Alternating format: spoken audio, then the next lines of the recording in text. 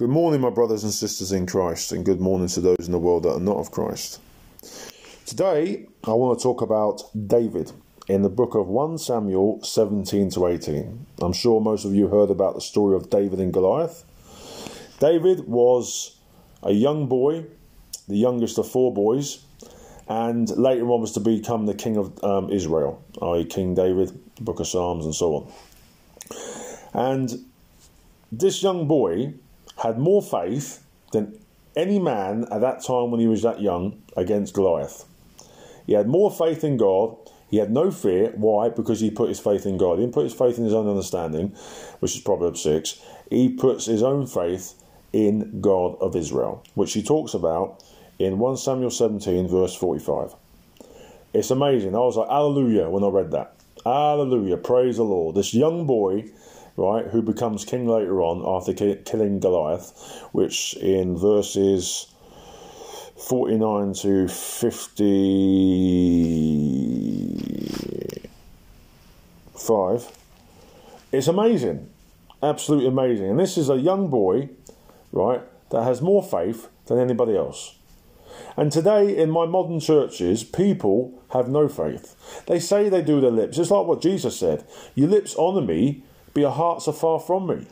So your lips are full of lots of gas and wind, right? But what comes out of your mouth from the heart is just rubbish. You don't mean it.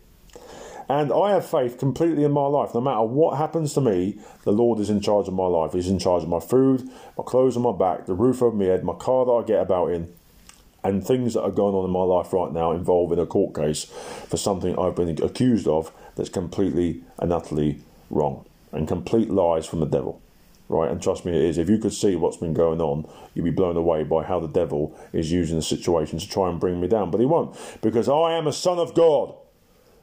And my Lord Jesus is the Alpha and the Omega above all in the universe. That I will move mountains by the commands that come out of my mouth. That's the faith I have. That Satan has no authority over me in the name of Jesus. I have full authority over him, Luke 10:18. That's the faith I have, that I will not fear and he will not trouble me, ever. Even though sometimes my flesh does get worried, does get annoyed, and it happens because that's the flesh, it's fallen down. But my spirit reassures my flesh that my Father in heaven is in charge, as David had the same attitude, the same thoughts. A young boy that takes on Goliath and kills him, annihilates him. I want you all to meditate on 1 Samuel 17 to 18. Read it and read it again and listen to the faith that a little boy has over this Philistine warrior that's going to kill and annihilate people. And the Philistine warrior, Goliath, says, if you beat me, then my people will be servants to you, Israel. But if I beat you, you Israelis, the Jews, will be servants to us Philistines. Do you think David was going to let that happen? No. Do you think God was going to let that happen? No, because that's why he used David, a boy. Look at Acts 2:17, Joel 2:28. It says, young children will prophesy, young men have visions, and old men will dream of dreams. This is why God uses children, because they're just straight down the middle. They tell you exactly what you don't want to hear, or you do want to hear. They're just straight. They'll tell it straight. Adults don't. Why? Because we're worried about upsetting people. Well, I'm certainly not worried about upsetting people, because I'll tell you straight as well. That's who I am. I'm a man of God, just like Paul, just like Jesus. Chosen for a specific role, Ephesians 4:11, in evangelism. Not everyone's called to that. You've got to be called to it because of the role it is. Evangelism is frontline soldiering. You are going to come up against everything, every form of persecution, just like Paul did in the New Testament, getting shipwrecked, beaten, whipped, abused, spat at, imprisoned. You name it, he got it. And that's what's going to happen to real evangelists, not these sugar-coated ones, these little ones that run around the country telling people what they want to hear. They're going to answer to God, because an evangelist is a frontline soldier. A teacher is a teacher. A pastor is a shepherd of the flock in the church, and so on. You're either called to it or you're not. Simple as that. Now, David, takes on a mountain of a man, covered in armour, and has complete faith in the Father of Israel, the God of hosts, which he mentions in verse 45, when he goes up against the Philistine warrior, Goliath, and tells him straight. I mean, it's just amazing. I'll read it for you now. Verse 44, and the Philistine said to David, come to me, and I will give your flesh to the birds of the air and the beasts of the field. Then David said to the Philistine, you come to me with a sword, with a spear, and with a javelin. But I come to you in the name of the Lord of hosts, the God of the armies of Israel, whom you have defied. This day the Lord will deliver you into my hand, and I will strike you and take your head from you. And this day I will give the carcasses of the camp of the Philistines to the birds of the air and the wild beasts of the earth, that all the earth may know that there is a God in Israel. I mean, come on, just think about this, right? He's just blatantly gone up to a man who's covered in armour, a fearsome warrior, and said to him straight, I am going to conquer you and annihilate you, because I have my Father behind me, the God of Israel, the God of gods. There is only one God, Ephesians 4:5. There's not 10, there's one. There's only one, that's the end of it. Finished. And you need to realise that, people out there. You need to realise that you have a God that loves you, a God that can crush anything. And when you believe with all of your heart and you have all the faith that God will always stand by you and be with you, nothing can stop you, nothing can harm you, nothing can upset you, because you put your faith entirely on God. When I hear people going to me, well, I have faith in God, and God has told me that if I take the vaccine, he'll look after me. No, he didn't. He didn't tell you that. Because God has told me, and many other people, do not take it. And then what God spoke to me about 2 weeks ago in my previous podcast, which I want you to listen to, God's voice spoke to me in the morning, which I've mentioned, and said, those who belong to me will not take the vaccine. Because by taking the vaccine, you're submitting to this wicked system out there, which is the build-up, I quote, the build-up to the mark of the beast. Right? It's not far away. Now, 2023 is a biblical year, and 2030 is the end of the 6,000-year period. I believe in my heart that 2023 is the beginning of the 7 years of tribulation. And just watch to see the world events and watch what happens. The mark of the beast isn't far away. Now, I heard God's voice like I've heard it before, and I've mentioned about this guy down in Portsmouth, who the Lord said to me, send in Proverbs 6, verse 16 to 19, because he was slagging me off behind my back to another sister who decided to ignore me all randomly. Why was that? Because I was preaching to him, telling him straight that his faith is not in Calvinism, his faith is not in pastors, his faith is in Jesus, and he must repent of his sin. He believes he doesn't have to. Yes, you do.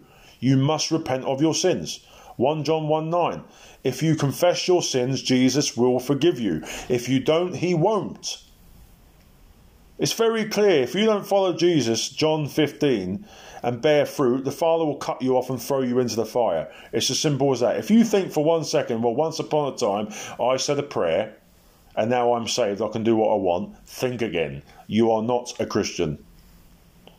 No one comes to the Son unless the Father leads them. That's John 6:44.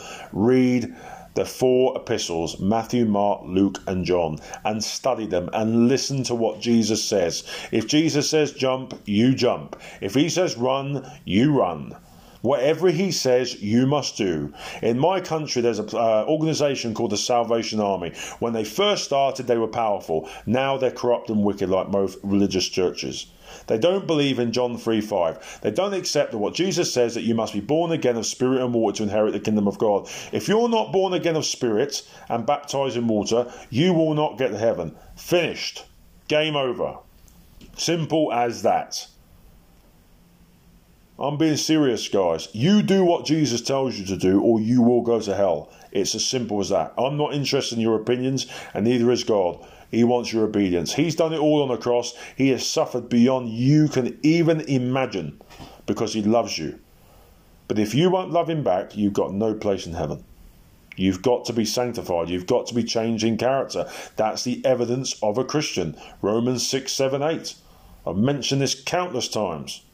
Please, brothers and sisters, study this. Study the Word. I've finished the whole New Testament and now I'm making my way through the Old.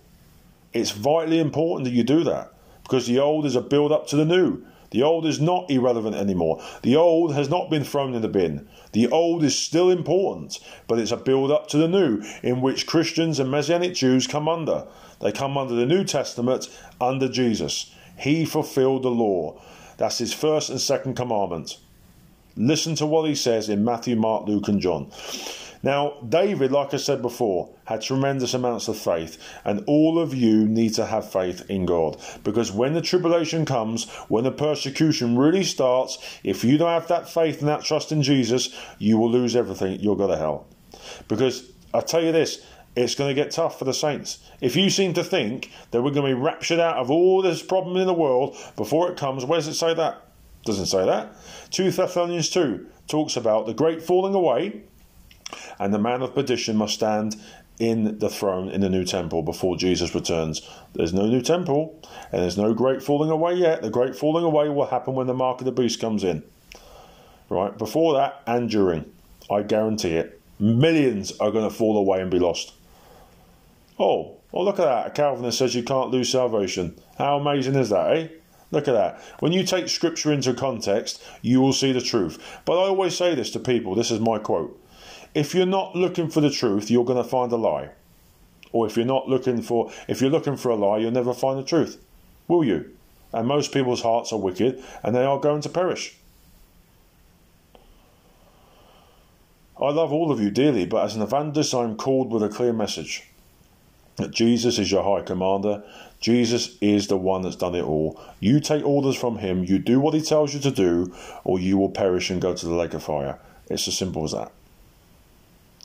I suppose as an ex-soldier in this world, when my commander-in-chief tells me to do something, I'll do it.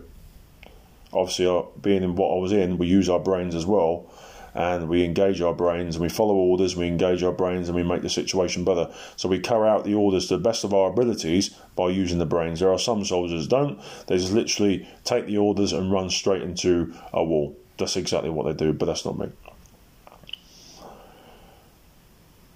I want you all to study 1 Samuel 17 to 18 and listen to what faith that David had against Goliath. And in the end, he kills him, which is in verse 49 down to 52. He kills Goliath with a stone. This is a warrior that had a massive sword and a spear and a javelin that could have annihilated and chopped up little David into little pieces. But because he had the father of all gods, the father of all, the Alpha, the Omega, the beginning and the end, there's only one God. And that's Ephesians 4:5. One faith, one Lord, one God. And you may say, well, okay, Jesus is God and the Father is God. Yes, that's in the beginning, Genesis 2. When the Father said, let's make them in our image. Let's make them in our image. The Father's talking to his Son. It's all there from the beginning to the end. In the Old Testament was the Father. In the New Testament is the Son. Still God. Jesus proclaims his God in John 2:19, John 8:58, Luke 10:18. Read Scripture, guys. This is important stuff. In these end times, we need to have faith. We need to have trust. And we need to love one another. We need to love people. And by telling people the truth, that is love. Warning people of the consequences of sin is love. Sugarcoating the gospel and not warning people is not love. It is hypocrisy, just like they do in the world. And I am called to call out those who are in error as Christians and to love those who are lost. But to warn those who are lost as well of the consequences of what will happen because of sin. Those who walk in the sin will die, Romans 6:23. When you read the book of Numbers, and I think it's Numbers 11 to 13, one of them chapters, it talks about Dathan, who come up against Moses. The ground was opened up, and Dathan and all of his family and all of his possessions fell with other people into the land of the living dead. And when you think about that, the land of the living dead. So that you're dead, but you're living in hell. Oh, it's just horrible. You know, this is serious stuff.